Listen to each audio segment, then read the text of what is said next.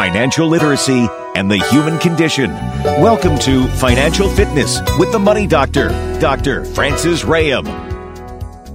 Welcome to Financial Fitness. I'm Jess Tyler, along with the Money Doctor, Dr. Francis Rayam. Good morning. Good morning, Jess. How are you this fine day? I am good. Did you survive our little snowstorms that we had? Well, I live in an area right on the river where we have this sort of little microclimate. So I got nothing. Oh, lucky you.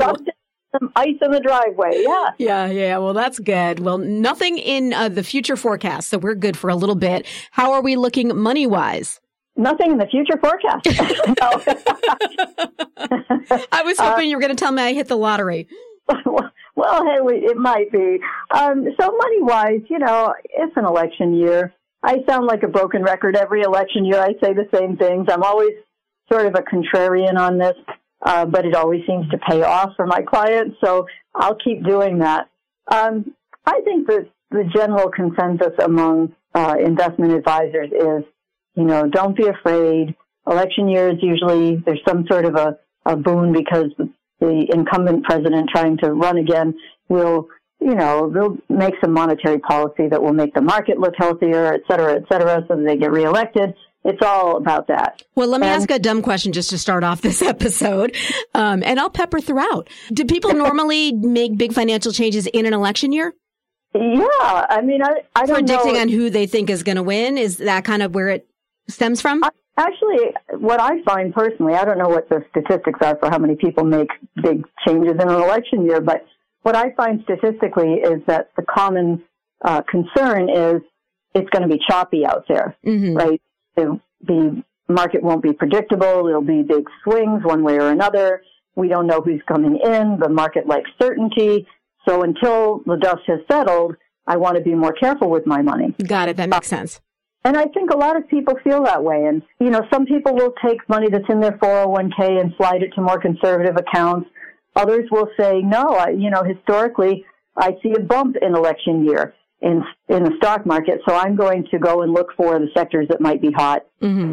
Not giving advice here, but let's say it was, for instance, an energy sector or something like that. They might want to slide some money there.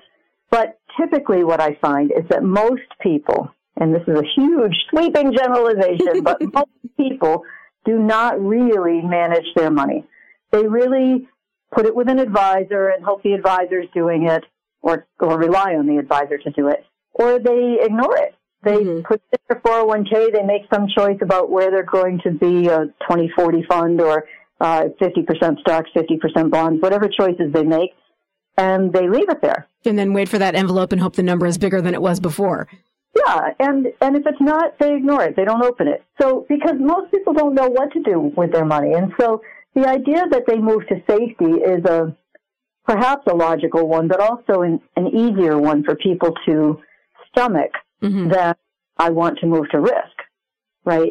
Especially as you're getting closer to retirement, you're starting to worry about, what if I have another loss like in March or whatever? And, my account goes plummeting again. Am I going to feel uncomfortable about that? So I just on this piece of today's show, I want people to know that there are ways to still have market upside potential, but to diversify your portfolio or to take advantage of something like fixed indexed annuity, for instance, and get that market upside potential, but without huge loss potential. In the case of the annuities, with that specific kind of an annuity, without any downside, right? You might have the downside is if you're paying any fees on it. So there's that. And, in particular, I would say, without getting into a lot of details about specific products, there's one product that I work with, and it's not what today's show is about, but since you brought it up, one product that I work with that secures people's principal like that, so their principal is safe. But if they purchase the income rider on it, which is about 1% a year roughly, then they can get a bonus up front, a huge bonus actually, in this particular case, 30%, which is enormous, and an 8% guaranteed roll-up going forward for 10 years or until they turn the income on. There's a lot of details, obviously. But that kind of thing can be very appealing to people who are nearing retirement or who are just maybe more conservative and who, want to move some money to safety, but they also still want that upside potential of the market. And so Do they get all the upside potential? No, it's a trade-off. You get some of the upside potential for none of the downside, right? So that's just one example, but many advisors will talk about diversifying into mutual funds or stocks or a stock and bond portfolio or some other way for you to take a fresh look at your finances and decide, hey, this might be a thing I want to do, not only because it's an election year, but perhaps in addition to, because it's an election year, I'm more concerned about this. So, speaking of things that we tend to ignore, finances that we tend to ignore and what makes them worse, I kind of got off on a little aside there because you brought me there, thankfully. But I would say that I want to talk a little bit about the Social Security situation and what's going on there because it's an election year. Mm-hmm. And the reason I'm talking about it is because I don't think the candidates will. Okay. Yeah, so, I don't think that's a popular topic, is it? Well, only once you're elected or before you're getting elected and you're sure that this is going to put you over the top. Mm-hmm. Yeah. But in fact, it is a very sensitive subject, and most politicians will not tackle this at this stage in the game. It's too early to know precisely who's going to be on the ticket, but I think we all have a pretty good idea of what this election might look like at this stage. Seems like it might be a flashback. It might be, and if it is, those two candidates could not be further apart on what they would do with Social Security, et cetera. And in general, the Republicans and the Democrats could not be further apart on almost any topic. Mm-hmm, yeah. So, to simplify it, if I can be completely objective, I think general consensus is the Democrats want to be Robin Hood and take money from the rich and give it to the poor, and the Republicans want a capitalist society where, we want to protect our giant wealth because we believe it trickles down, et cetera, right? That's a broad statement, but something like that, just meaning that they are both very far apart from one another. Mm-hmm. So in 2020, I'll use this as an example. In 2020, Biden came up with a plan for Social Security, and he said, I think this is the solution to it. Now, I'll tell you right now, I don't think this is ever going to pass with him in office or with anybody in office right now because you need 60 votes in the Senate to pass Social Security law. Mm-hmm. And they don't have them. And unless there's some major bipartisan situation, you're not going to get this. But it is worth talking about because just like any proposal, there are things you might agree with, things that you might disagree with. But knowing what might be possible could help you to be a little better informed or to speak up to one of your representatives about what you might want to happen with your Social Security. Mm-hmm. Now, if you're young and listening to this and thinking, I don't need to hear this because I don't care about Social Security, it's going to be gone by the time I'm there, that's the whole point. Hopefully, it will not be gone by the time you're there. Now, 80 to 90% of our current retirees depend on that monthly Social Security check just to make ends meet. It was never designed to be that, but it is, and the horse has left the stable, okay? So what are you going to do about it now? Well, as I said, we've been sort of ignoring this. In 1985, the trustees started to say, hey, there's not going to be enough money to continue to fund this program. In 1985, Jeff. Yeah, and we're talking 38 years later, or is my fast math right? Don't test me on math. 39, maybe. We're in 2024, right? Yeah. So, I don't even know what year it is, Frances. I love that you do that. This is 2024. Okay. So the Social Security problem is $22 trillion and growing. Now, to be very clear, when people say, well, Social Security is going bankrupt, no, it's not going bankrupt. It just is being paid forward. Mm-hmm. The people who are working now are paying for the people who are drawing now. And that continues on. So it will sustain, but if it were to sustain over a long period of time, past 2033, 9 years from now, pretty darn close, if we don't do anything about it and it were to continue after that without some kinds of changes, mm-hmm.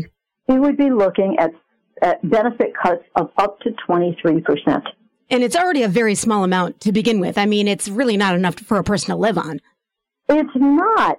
It's really not. In fact, that was one of the things that Biden was proposing, is to bring that special minimum benefit, they call it, right? To bring that minimum benefit up. Currently, somebody who's worked for 30 years and paid into the Social Security system can receive coverage of no more than $1,033.50 a month. I mean, that's just crazy. It's below the poverty limit, which would be $1,215 a month for we have 2023 numbers. So, that's below the poverty limit. He's proposing they bring that up by 125 or up to 125%, which would make a check, if you were getting a check in 2023 and it was, $1,033.50, it would now be $1,518.75. This just tells me that I need to be nicer to the kids.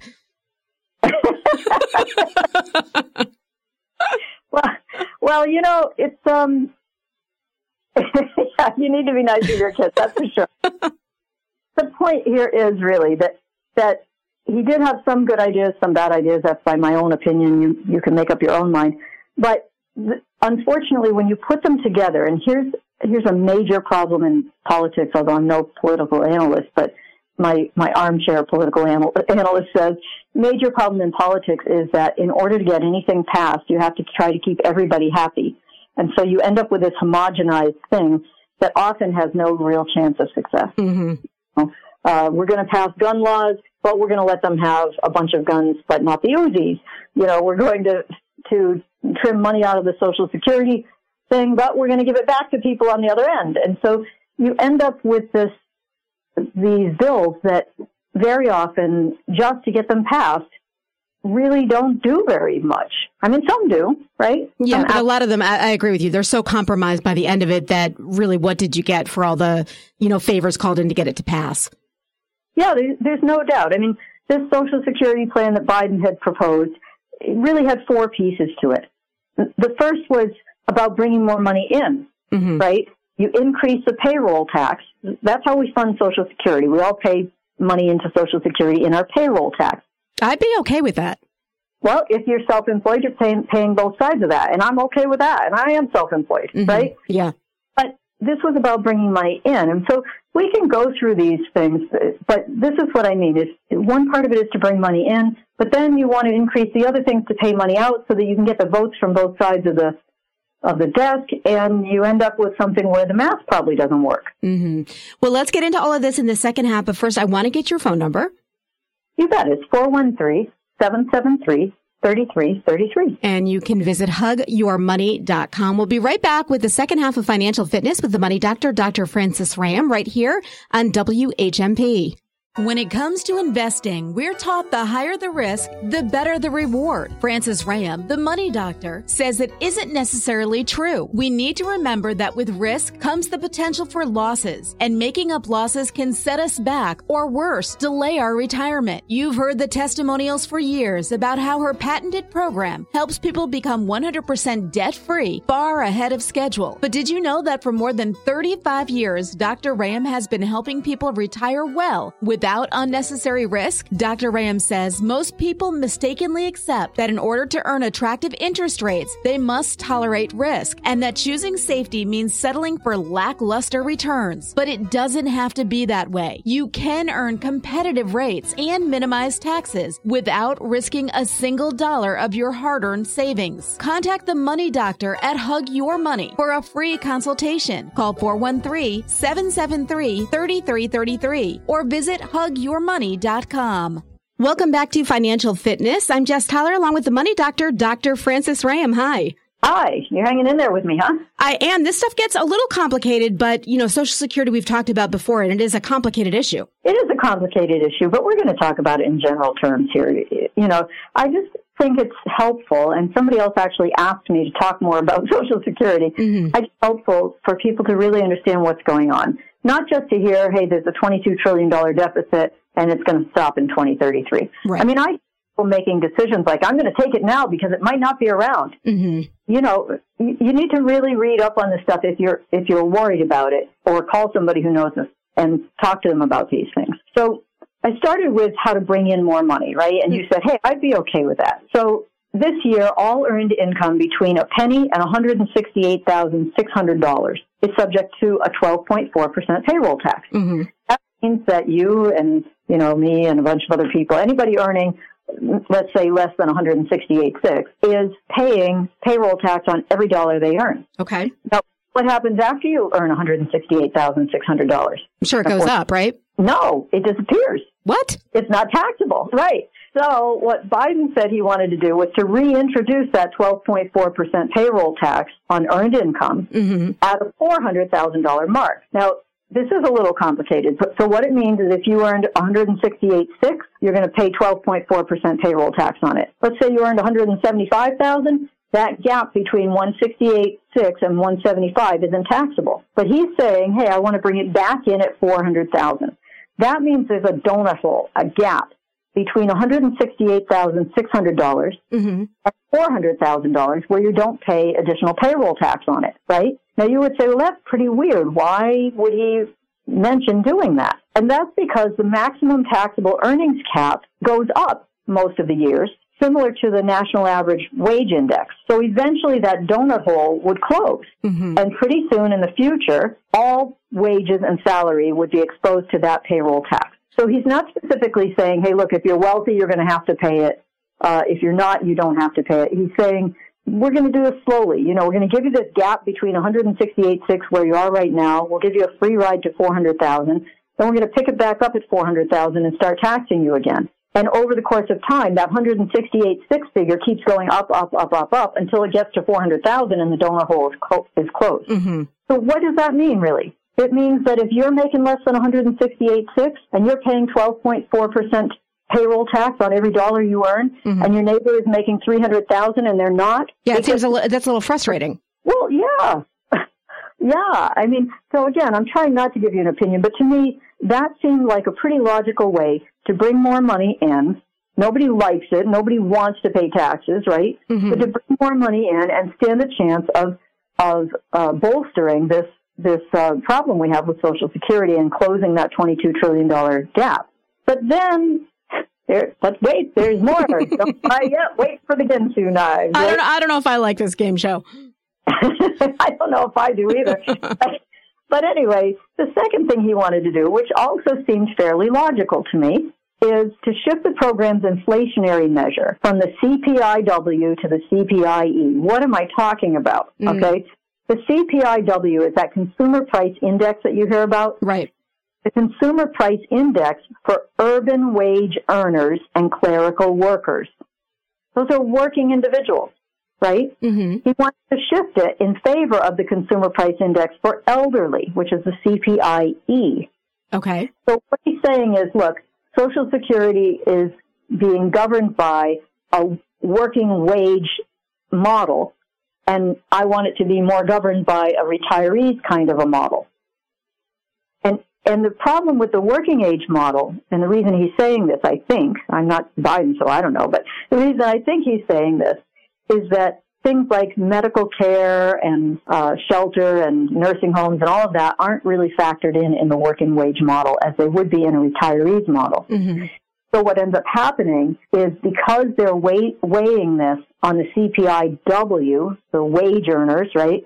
Because they're factoring it in, the result is that a retiree's dollar is worth 36% less. They have a 36% loss of purchasing power since January of 2000. So over the last 24 years, a dollar for a retiree on Social Security is buying 36% less stuff. And it's already so low to begin with, so it's impossible. Yeah.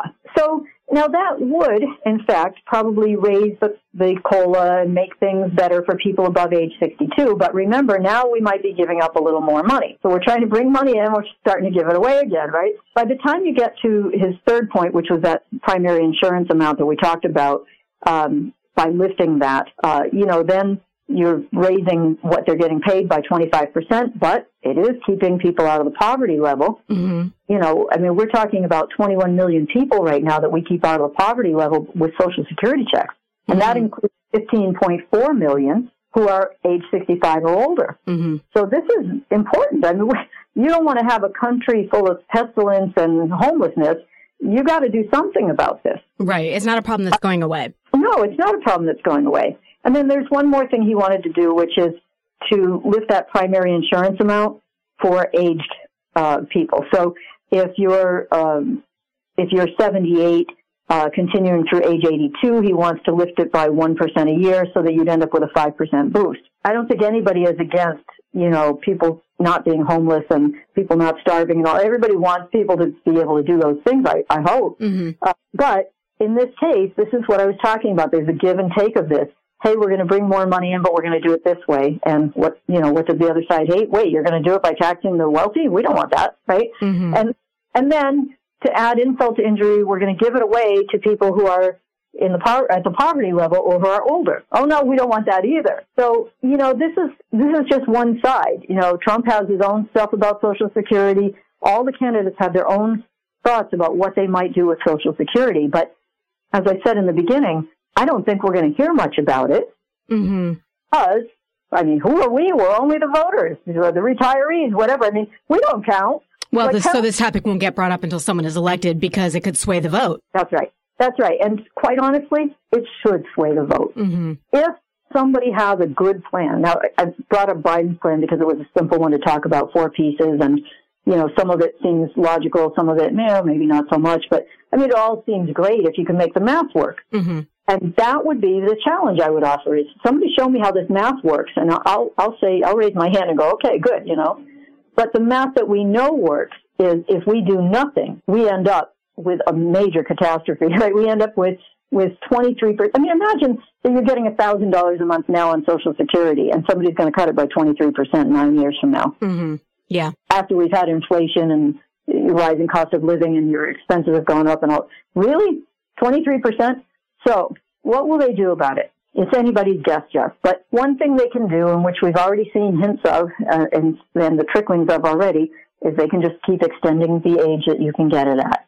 Mm-hmm. So you get it at 65, then it became 66 and a half. Maybe in the next few years you won't be able to retire with full retirement until 67 and 70. Just keep going up, right? And maybe they'll do things like I haven't ever heard anybody talk about this, but I was talking to someone about it the other day because they had 2 ex-wives, and they can both get half of his Social Security because your spouse gets your Social Security, half of your Social Security if you die, or their Social Security check, whichever is higher. Mm-hmm. And in both his ex-wives' cases, their Social Security, their full Social Security, was less than half of his Social Security, and they had both been married to him long enough to collect. Now, I don't know if when we started Social Security in 1940, but I'm guessing we didn't expect people to have 2 or 3 ex-wives mm-hmm. that had been married to them long enough to collect their full Social Security check or half of the spouse's Social Security. So, it wouldn't surprise me to see some things like that coming to roost. I didn't have a chance to look up the stats on that. I don't even know. I'm sure they exist somewhere, but it would be fascinating to me to see how much money goes out on an annual basis to parties who have more than one, to a second spouse, for instance. Mm-hmm. Yeah. And again, it's not that I don't want them to have it. That's how the system has been set up. But, times change, and it's not 1940, and it's not 1975, and it's not 1985 anymore. Right. So, we really do have to ask questions about this and pay attention to it, or mark my words, we will get a candidate. We will get a president who we have no idea what their policy is about Social Security. And if they are able to get the votes through the Senate and pass a bill, it will just be handed to us. Here's your new Social Security rules. Mm-hmm. So what should people be doing now? Where both candidates have not been announced yet. We don't know for sure. But when should people start taking a hard look at this? Yesterday. Okay. I'm not kidding. People talk about this. They gripe about it. You go to the local breakfast bar and you hear people complaining about Social Security. But what to do about it is yet another story. And mostly what I hear is that people think it's just going to end in 9 years. And it can't. Mm-hmm. Right? Can you imagine this country ending Social Security in 9 years from now? Well, like you said, we'd be spending money on other problems dealing with the fallout from that. Well, I mean, I don't think we'd be quite, a fair country any longer. I mean, we would have, as you said, people in the streets and people starving. And I mean, it's barely keeping people afloat now. And I know it wasn't designed to be that way. But what are you going to do about that? Mm-hmm. We have done some things. We've implemented 401ks. When we implemented 401ks, they were supposed to augment pensions. Guess what happened? Pensions started disappearing. Right. This is exactly my gripe, if you will, about political structure and when we get these bills passed, because anybody who's ever written a bill will tell you how difficult it is, what a laborious procedure it is to write something that has a chance of getting through the House and Senate and not getting vetoed at the end, right? Mm-hmm. Yeah. And it's so hard, but it's also so sad. And so what should people do? Well, you know what? If you're able to work and you like to work and you can bring in some extra money, I would say stockpile it, because it's never going to hurt you to have an extra cash reserve, right? Pay attention to what might be coming down the pike, because the fact of the matter is we don't know. I just told you about a fairly cogent plan that has probably absolutely no chance, in my opinion, of ever getting through the Senate. Okay. But there are pieces of it that make sense, that people should be paying attention to, saying, yeah, should we find a way to bring in more money? Should we be taxing people over a certain amount? How come I'm paying tax on every dollar, but my boss isn't because he makes so much money? Mm-hmm. How is that fair to me, right? It's just, people do that. They'll say, okay, what's the limit this year? 168.6. I'm a corporate officer. My income is, $165,000. I think I'll give myself a raise to $300,000, but I'm going to offset it by doing something else because I just got an extra 12.4% in my pocket on everything over 168.6. Believe me, it happens way more than you might think. So, it's social security. I don't consider myself to be a socialist by any stretch of the imagination. But, I work in a capitalist society, right? That's what I work with money. But it's designed to help people who cannot live without it. Right. Certain reasons. We didn't even go into SSDI. But so, when should you pay attention to it? Read up on it. Get both sides of the story. Get all the sides of the story if you can. Go to the Social Security website and read what they've got. And just see, what makes sense to you. And then start talking about it. Talk to your friends about it. Get the word out there. Politicians have a way of figuring out what's on the street eventually. Well, and also if you're taking a look at any of the articles and reading any of this and it gets complicated like it does for me listening to it, then you're definitely available if people need help breaking it down. What is your phone number? Thanks, Jess. It's 413-773-3333. And as always, they can go to hugyourmoney.com to get more information. And we will be back next week. Thank you so much. Thank you. This has been Financial Fitness with the Money Doctor, Dr. Francis Ram, right here on WHMP. Have you heard about Get the Tea? It's an online herbal supplement company with high-quality standards. You cannot find these in stores. They carry cleansing teas and targeted herbal supplements for all your health needs. Go to getthetea.com today to order yours. Health shouldn't be put off. It should be a priority. And check out their specials page for sale items. That's getthetea.com. Enter code TEA123 for 10% off exclusively for my listeners. Getthetea.com, code TEA123. Order today. This is Francis Rayam, the Money Doctor. Now you can become 100% debt-free, budget successfully, and retire well, all under the Hug Your Money umbrella.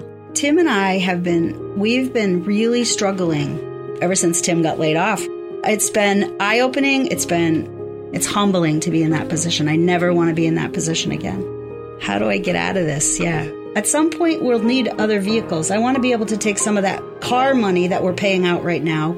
We each have a vehicle we're paying on. Put that in the bank. We need savings accounts, and I think this will help us. No, it's definitely was worth it. There is a light at the end of the tunnel, and I was feeling sad, and I'm actually starting to feel happy, relieved. Debt, budget, retirement. Hug works best when we work together. Schedule your free consultation with a Hug Your Money coach today. Visit hugyourmoney.com. Hug Your Money. So unique, it's patented. Financial literacy and the human condition. Welcome to Financial Fitness with the Money Doctor, Dr. Francis Rayam. Welcome to Financial Fitness. I'm Jess Tyler, along with the Money Doctor, Dr. Francis Rayam. Hi. Hey, Jess. How are you? I am doing good. What are we talking about today? Well, are you going to be able to afford to retire? No, I can tell you no already. Oh, my gosh. Well, we hope to change that. But that's what we're talking about. Someone actually sent me this article and said they thought of me right away when they saw it, because it was some research done on how long $1 million will last in retirement in the U.S., state by state. Mm-hmm. So I think there are a lot of advisors and a lot of clients who think, okay, that's my number. I need $1 million. When I can get to $1 million, I can retire. Now, you know that I've been complaining about this for some time, saying we don't live in that little finite box. $1 million to one person is not the same as $1 million to another. Mm-hmm. One might retire at age 65 or 60. Another person might retire at age 75. One person might have health problems. Another person might be very healthy. So you can't just say, you just can't say to somebody, I know how much you need to retire, $1 million. Well, and also, like you've talked about forever, too, it matters what your debt is. If you're going into retirement in debt with other things, that changes everything. It does? Wow. I learned something from listening to you every week. What a novel idea. I can tell you that not one article I read about this mentioned debt. Oh, that is interesting. Now, they might say, you're going to need more if you're carrying debt, but they don't talk about how to solve that or what to do about it. So I'm just going to talk about this article that came to me state by state. I believe it was rentcafe.com did it. So if you want to look it up, you can go to rentcafe.com. But obviously I don't go from one article. I do a lot of research and figure out what we're going to bring to the airwaves. But this one was really concise, and I thought they really did their homework on this. Mm-hmm. So they cited that Go Banking Rates took a look at how long $1 million would last in every state and found that it wouldn't be enough to cover 25 years of retirement expenses anywhere in the U.S. Mm-hmm. Now, that's, Fidelity says, hey, just to quote another source, so it's not just me saying this, Fidelity says, retirement can last 25 years or longer. And the longer we're living, and the healthier we are, the longer we need to fund our retirement. Mm-hmm. And it's hard, too, because you don't ever know how long that's going to be. No, you don't. When I first started at John Hancock, years ago, mm-hmm. right? One of the men training me used to go out and tell people for life insurance sales, when they would complain that they didn't like this policy or they didn't like that policy, it was too expensive, it wasn't enough coverage, he would say, I'll tell you what, if you can give me your date of birth and your date of death, I will write you the perfect life insurance policy. Yeah, it's a little easier that way.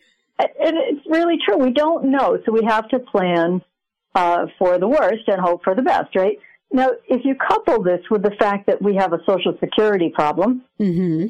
which is largely what people say, well, when I retire, yes, I'm not going to have enough money in my 401k, my IRAs, whatever, but Social Security, helps. I'm going to make up the difference with that.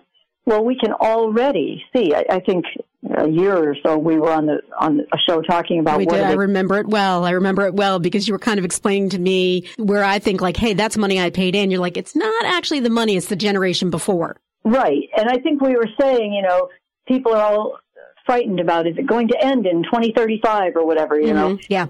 And I said it's political suicide. You can't just end it and get elected. Not on that platform anyway. But what they will do and what they're already doing, and this is what we said, I think a year ago or so, is they will just adjust things. Now you'll have to be a little older before you can collect your Social Security. Or you can wait a little longer before you take your RMDs out of your IRAs, right, out of your 401ks. Mm-hmm. And so it's already starting to creep into the rules where that's going to delay. So now we have, okay, $1 million isn't going to last more than 25 years or 25 years anywhere in the U.S. according to the standard living, right, standard cost of living. And we're coupling that with the Social Security problem. Okay, Mm-hmm. so the analysis that Rent Cafe. Yep. The analysis that Rent Cafe did assumed a retirement age of 65 or older, and they examined annual living costs, in all 50 states, including expenses for housing, utility, groceries, health care, and transportation.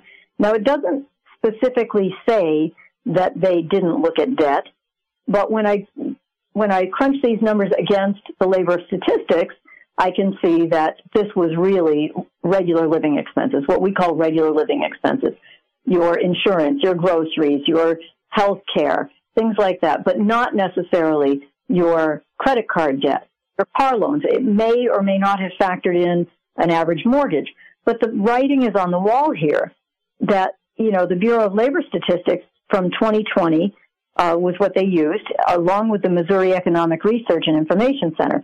Now, here's what we found. Now, of course, the hackles went up on the back of my neck immediately, thinking, "Oh my gosh, $1 million isn't enough to fund 25 years in any state in the U.S. And that problem, and we have a Social Security problem." Right. So, I don't want to just depress everybody. We'll all be jumping off of bridges, right? We don't have enough money to retire, but there are solutions to it. Okay. So let me just tell you that some of the states, Massachusetts, I can tell you right now, was one of the shortest. In other words, the money goes the fastest. Oh, of course. It's really expensive. 12.8 years is how long we think, according to this, it will last. 12.8 years. Yeah. That's bad. Now, if you're thinking, yeah, but I can move to another state and have a better standard of living, the longest period of time that the money lasted was in Mississippi, where it made it to about 22 years. Okay. So that state ranked the fifth best to retire due to affordability and weather, but it didn't score very well in healthcare and overall well-being categories. Yeah, those are kind of important. They are important. Now, where does everybody move? They go to Florida, right? Yeah. Florida, that same money that will last 12.8 years here will last 18 years in Florida. And you have no snow. But 18 years is nowhere near 25. So, maybe you won't live 25 years after you retire, but I certainly hope that you will. And I hope that you don't live in poverty, that you have enough money to pay your bills and keep your lights on and, do the kinds of things that you want to do in your retirement years. So some solutions, and we can talk about this in more detail, but I'll just cut to the chase pretty quickly here. I was in a meeting yesterday with some clients that had been with us 3.5 years. Well, with us longer than 3.5 years, I think about 6 years, if I remember correctly. But 3.5 years ago, they paid off their last debt through our program, right? And it happened with mortgage. Now, that freed up about $3,000 a month. It actually freed up much more than that, but they took $3,000 of that money that they weren't sending to creditors, and they just started saving it. Now, the guy said to me right away, we don't want for anything. If we want to do something, we do it. Because we don't have this debt. And I busted out laughing in the appointment, and I just said, I'm sorry to laugh at you, but this conversation is so much different than the one we had several years ago. No, they came to me saying, okay, we have debt. We're managing it. We're making the payments. But how are we going to retire? Right? How can we pay this debt off in order to retire debt-free? Or can we afford to retire? And that double whammy that I always talk about, in fact, the appointment was so spot on about the things that we talk about. I asked permission to use it in our training, and they gave that permission to me right away. But in that amount of time, 3.5 years, this couple has saved hundreds of thousands of dollars, believe it or not. But in that amount of time, I know you said that they paid off their debt in like 3.5 years with the program, which is phenomenal. But in that amount of time, did they not run up any other debt from that point forward once they paid it off? That's correct, because they have enough money to buy things in cash that they want to buy things. I mean, he flat out said, yeah, we don't take a loan for anything these days. Wow. They didn't save $200,000 because they invested $3,000 a month, right? To be fair, that racked up to, roughly $90,000 or more. They maybe didn't do it so consistently. But the fact that they got excited about this, and they said, the woman said, you get so excited to see the debt getting paid off. You start to adjust your budget. You start to pull back on things just so you can pay the debt off. And it's a voluntary thing, but it does have a way of really speeding things up. And so what happens is, they started to get really aggressive about their savings because they could see that there was a light at the end of the tunnel. The hope was changing from how are we ever going to pay this debt off, to, oh, look, our debt is gone in whatever it was, maybe 4 years from the time they started with us, or 3 years. And then we can start funneling all that money toward retirement. So they got more diligent about looking at their investments. We moved some things to better earning places, safer places that generated income and earned better than what they had. And so there were a lot of things going on there, but instead of just hanging on saying we're going to work forever, she is now working 3 days a week because she likes her job. Mm-hmm. He said to me, I'm thinking about where can I work until I'm age 75, and he's 63 now. And I said, well, you might not have to, but if you want to, keep going, Yeah, for sure. A lot of people like to keep active. Yeah, for sure. So we can talk more about how that works for people, but when you're reading these articles about I'm not going to have enough money to retire, and it just seems futile, right? I mean, right. You throw your hands up and you say, I don't want to look at my finances. I'm never going to retire. So what? Mm-hmm. That's the mentality as I'm never going to get out of debt, so I shouldn't look at it. And both things are not true. You can do this. My other quick, I guess, point would be when we're talking about this too, it's $1 million per person, right? It's not like per family or per couple if you're both the same age and going to retire together. I think it's per household, actually. Oh, per household. Okay. That's a little bit better than per person. Well, they didn't define actually in this article, but I would say that that's per household. Per household. Okay. Well, look at me. That seems more manageable. A little bit, yeah. All right. Well, we're going to come up with some solutions coming up in the second half of Financial Fitness. First, though, I want to get your phone number. Sure. It's 413-773-3333.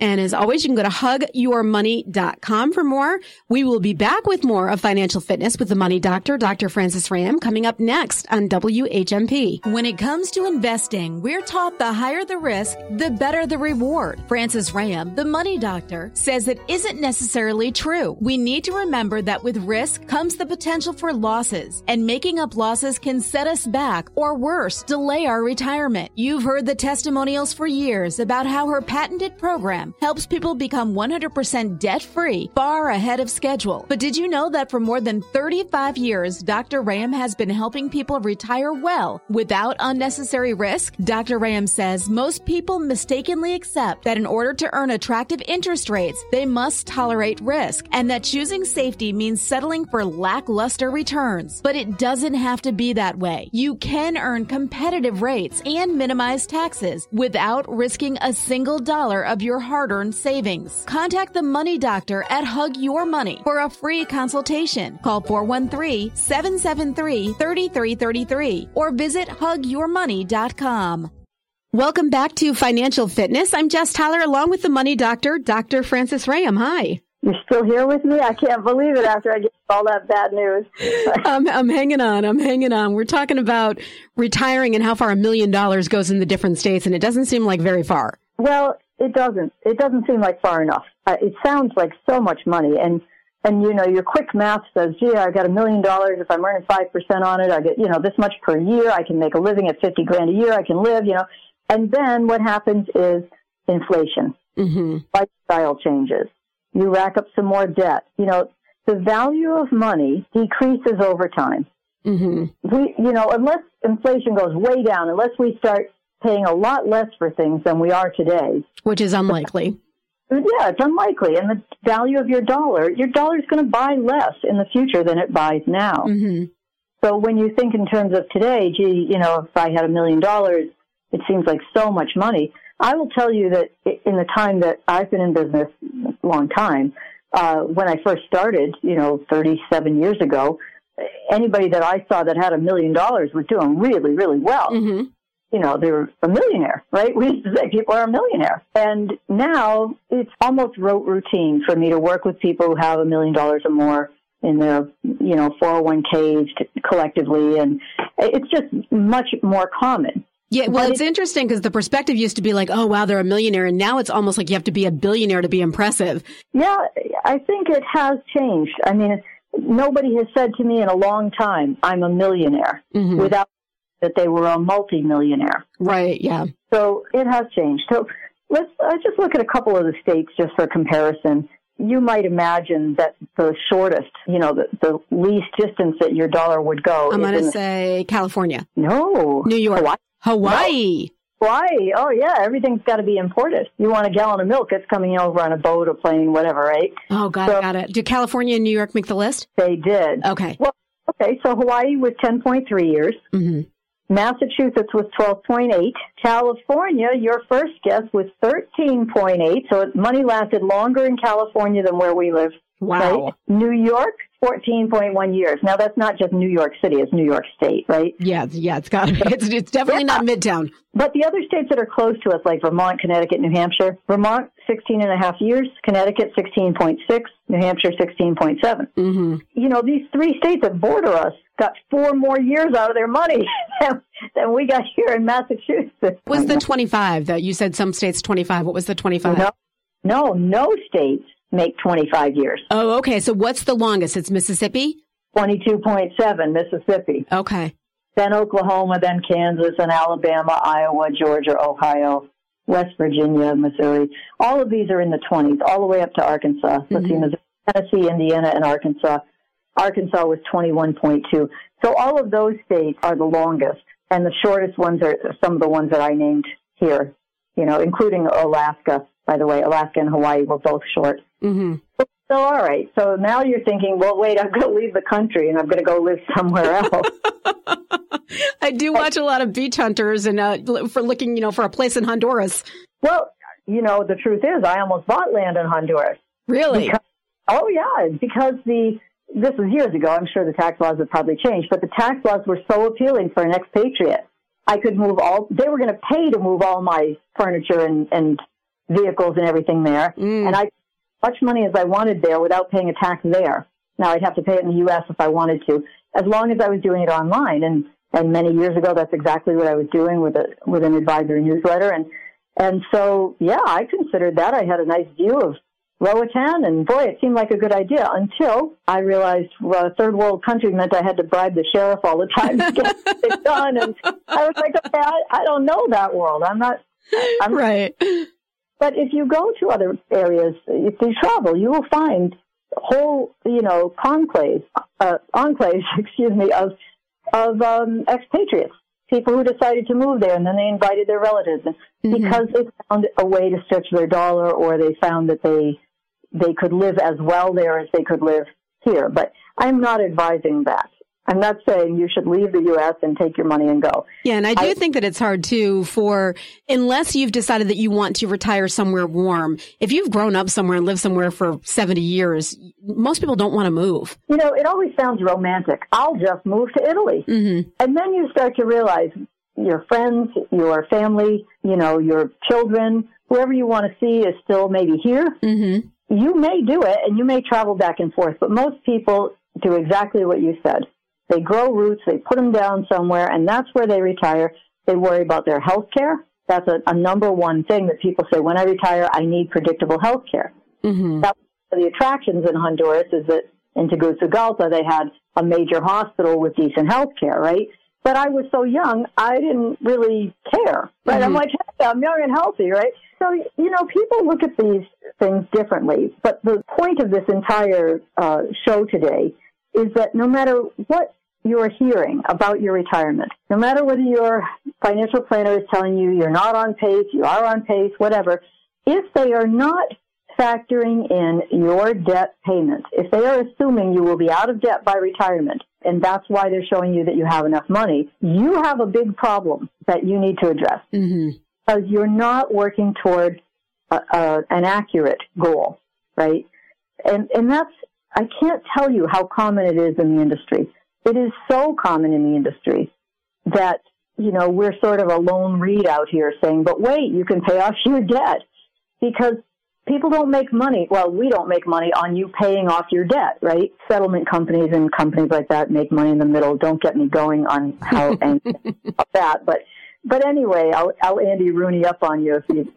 But anyway, so there are things that you can do to improve your retirement picture, and one of the first things you can do is to make a plan to pay down your debt, to accelerate paying down your debt, whether you do it through us or you do it some other way, I don't care. But all of those monthly payments that you are making, much of which is going to interest to fund your lifestyle because you bought things, houses, cars, student loans, credit cards, debt, whatever. When you get rid of that, that money can all be harnessed and give you that double whammy effect I was talking about, this couple reporting to me yesterday, right? First of all, if you're not shelling out that much in income, now we've done this many times, just to ask people to pause for a moment and say, okay, how much of my income do I send out in my mortgage, my car payment, my credit cards, my student loans? Forget groceries, forget cable. Don't think about it for the moment. Just take your debt and total up your monthly payments. Mm-hmm. Whatever that number is, let's say it's $4,000 a month, which is not unheard of. It's quite low, actually, for a lot of people. Mm-hmm. $4,000 a month, including your mortgage, don't forget. Now, you back out your taxes and insurance, to be fair, because you're always going to have those if you keep the house. But whatever that number is, if it's $4,000 a month, that is $48,000 a year that is being spent out of your retirement dollars every year you're retired. Mm-hmm. In order to get that, remember, most of your retirement dollars probably went in a tax-deferred account. So now you're going to take them out. You're going to pay tax on that money finally, right? That's how it works. And you need to get what? Maybe $60,000, maybe $65,000 in order to net that $48,000 just to pay your debt. Mm-hmm. You need a lot of money to do that because that's not even considering your living expenses. So let's suppose we get rid of this $48,000 a year in debt before you retire. Mm-hmm. That means these numbers we're talking about, your $1 million isn't going to go to 25 years, whatever. It means whatever you have in retirement is not being depleted by our taxable number, $60,000, $65,000 a year. That is enormous. Mm-hmm. It's an enormous change in your retirement picture. But in addition to that, if you can get out of debt before you're retired, while you're still working, right? And even along the way, you're sort of making a balancing act. This much money is going towards getting out of debt because we can help you find the sweet spot, and the rest of that money is going to retirement. Mm-hmm. Now you're bolstering your retirement account. You're building these retirement dollars faster than you would have been otherwise. And you are able to make up for some lost time, essentially, and build up your retirement dollars. And then when you retire, you're not depleting them by these debt payments. Mm-hmm. That's this sort of double whammy effect. And it's very powerful. I mean, I think the people I talked to yesterday were really surprised at how much they were able to save. I expected them to save the $3,000 a month. That they used to be paying out in debt, and I expected to take the other, whatever they took, $1,000 a month and blow it on lifestyle. But I expected that. What I didn't expect was for them to say, oh, we got really so enthusiastic. Mm-hmm. We started doing extra things. We bumped up our contributions because we didn't need the money in our pocket. And so they saving quite a bit more. So, I hope that this is not falling on deaf ears for advisors as well as clients, because we meet a lot of people, and I think 9 times out of 10, people are feeling like there's no way I'm going to be able to retire. I know it coming into your office, or I know it, getting into a Zoom meeting. So I'm just looking at how am I going to get out of debt, because retirement is so far from my perspective right now. I can't think of it as a goal. Well, I do think that a lot of people don't really put, as you've said before, don't put debt and retirement into the same conversation. They think of them as two separate things, but as you're saying, they really directly affect each other. It's all money. I don't care how you label it, whether it's debt or whether it's living expenses or retirement savings. It's all money that you have a finite source for. Even if you're self-employed and can reinvent yourself and make more money, you're still dealing with a certain amount of dollars every month and having to, everybody's vying for it. The creditors are vying for it. The grocery store is vying for it. Your advisor is saying you got to contribute more to your 401k because you're not going to have enough money to retire. Mm-hmm. Right? And so everybody wants your dollar. Your kids are saying, give me an allowance, whatever. Everybody wants that dollar. It can only stretch so far. And it's getting diluted drastically by paying creditor payments monthly. Mm-hmm. There's no way around it. I've never found anybody that, once I explained this, could disagree with this, right? It's pure math and concept. If you go through life ignoring these debt payments, assuming, well, I'm always going to have a mortgage, I'm always going to have a car payment, then that money is never going to be free to fund the kind of lifestyle you want. I had a woman the other day tell me that she didn't want to follow the plan. She just wanted it to be very simple. And I said, what does very simple mean? Because it's pretty simple. You log in, there's a green box, tells you where to send the money. You send it, right? Right. But very simple mean. And she said, I just want to pay things the normal amount of time they're supposed to be paid. And I said, well, then you're never going to be out of debt, probably. Right. But it's a hard thing for people to wrap their minds around. We grow up thinking that the American dream essentially translates to you must make payments. Yeah. It's just how we think. And then we totally segregate retirement, and we say, oh, we got a guy who does the retirement thing. We're all set there. Mm-hmm. It's interesting. It's interesting too how like the United States kind of fosters that. Like I don't know, I watch a lot of House Hunters, but in other countries it seems like they don't do mortgages. Like you have to have the money to pay for it. Well, yeah, it used to be that way here too. But I know we've done shows on this, but when whoever decided, and it was actually insurance companies, believe it or not, that if they gave you a payment system, you could buy a house. Mm-hmm. They opened Pandora's box. Yeah. We were talking off the air a little bit about what's happening with mortgages in the country. And, California has had 40-year mortgages for some time now. I mean, many years, because the houses are so expensive. A 30-year mortgage is too pricey for somebody, even on a high income, to be able to make the payment. Yeah, I was just reading an article on this where they were saying that first-time buyers are increasingly taking out what they call ultra-long mortgages. It said that by the end of last year, 1 in 6 first-time buyers had a mortgage that was more than 35 years. Wow. That's just completely staggering. Yeah. And, so these are the kinds of things that we have to think of. And I know I come on the air and talk about debt. I mean, I do retirement planning for people. It's part of our business, right? But we incorporate paying off your debt.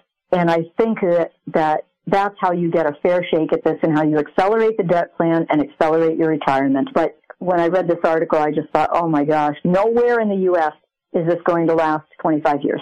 Well, also, it's interesting, the clients you said that had come in, even though this might not sound like fun, they're satisfied now and even excited, you said. So, it is a good feeling when you see those numbers going down. Well, you can tell when you say to somebody, gee, what you just said was really great. Would you allow me to use this in our training videos? And when they go, oh, yeah, sure, yeah, then okay, they're really happy. That's awesome. I hate to leave this on a downer because I'm very optimistic about helping people retire, but I just don't want anybody out there thinking, well, I'm not going to live for 25 years, so I'm okay here in Massachusetts. Mm-hmm. Let's find you Massachusetts with 12.8 years. Yeah, it's not good. All right, well, let's get your phone number if anybody needs some help or has some questions or maybe wants to pay off their debt a little quicker. Absolutely. Or crank up their retirement assets. They can reach us at 413-773-3333. Or as always, visit hugyourmoney.com. Thank you so much. Thank you, sir. We'll be back next week with another edition of Financial Fitness with the Money Doctor, Dr. Francis Rayam, right here on WHMP. Have you heard about Get the Tea? It's an online herbal supplement company with high quality standards. You cannot find these in stores. They carry cleansing teas and targeted herbal supplements for all your health needs. Go to getthetea.com today to order yours. Health shouldn't be put off. It should be a priority. And check out their specials page for sale items. That's getthetea.com. Enter code TEA123 for 10% off exclusively for my listeners. Getthetea.com, code TEA123. Order today. This is Francis Rayam, the Money Doctor. Now you can become 100% debt-free, budget successfully, and retire well, all under the Hug Your Money umbrella. I'm thinking it's somewhere in the neighborhood of 2009. A lot of debt has been cleared up over the years. That has been a life changer. I'm actually retired now, and the finances that we now have set up, I feel confident. That's got me pretty much all set, I would say, the rest of my life. Basically set me free from worry for where my income's coming from down the road. It's been a big part of my life, being in this program. And I'm really glad that we made that contact so many years ago. Hug works best when we work together. Schedule your free consultation with a Hug Your Money coach today. Visit hugyourmoney.com. Hug Your Money. So unique, it's patented.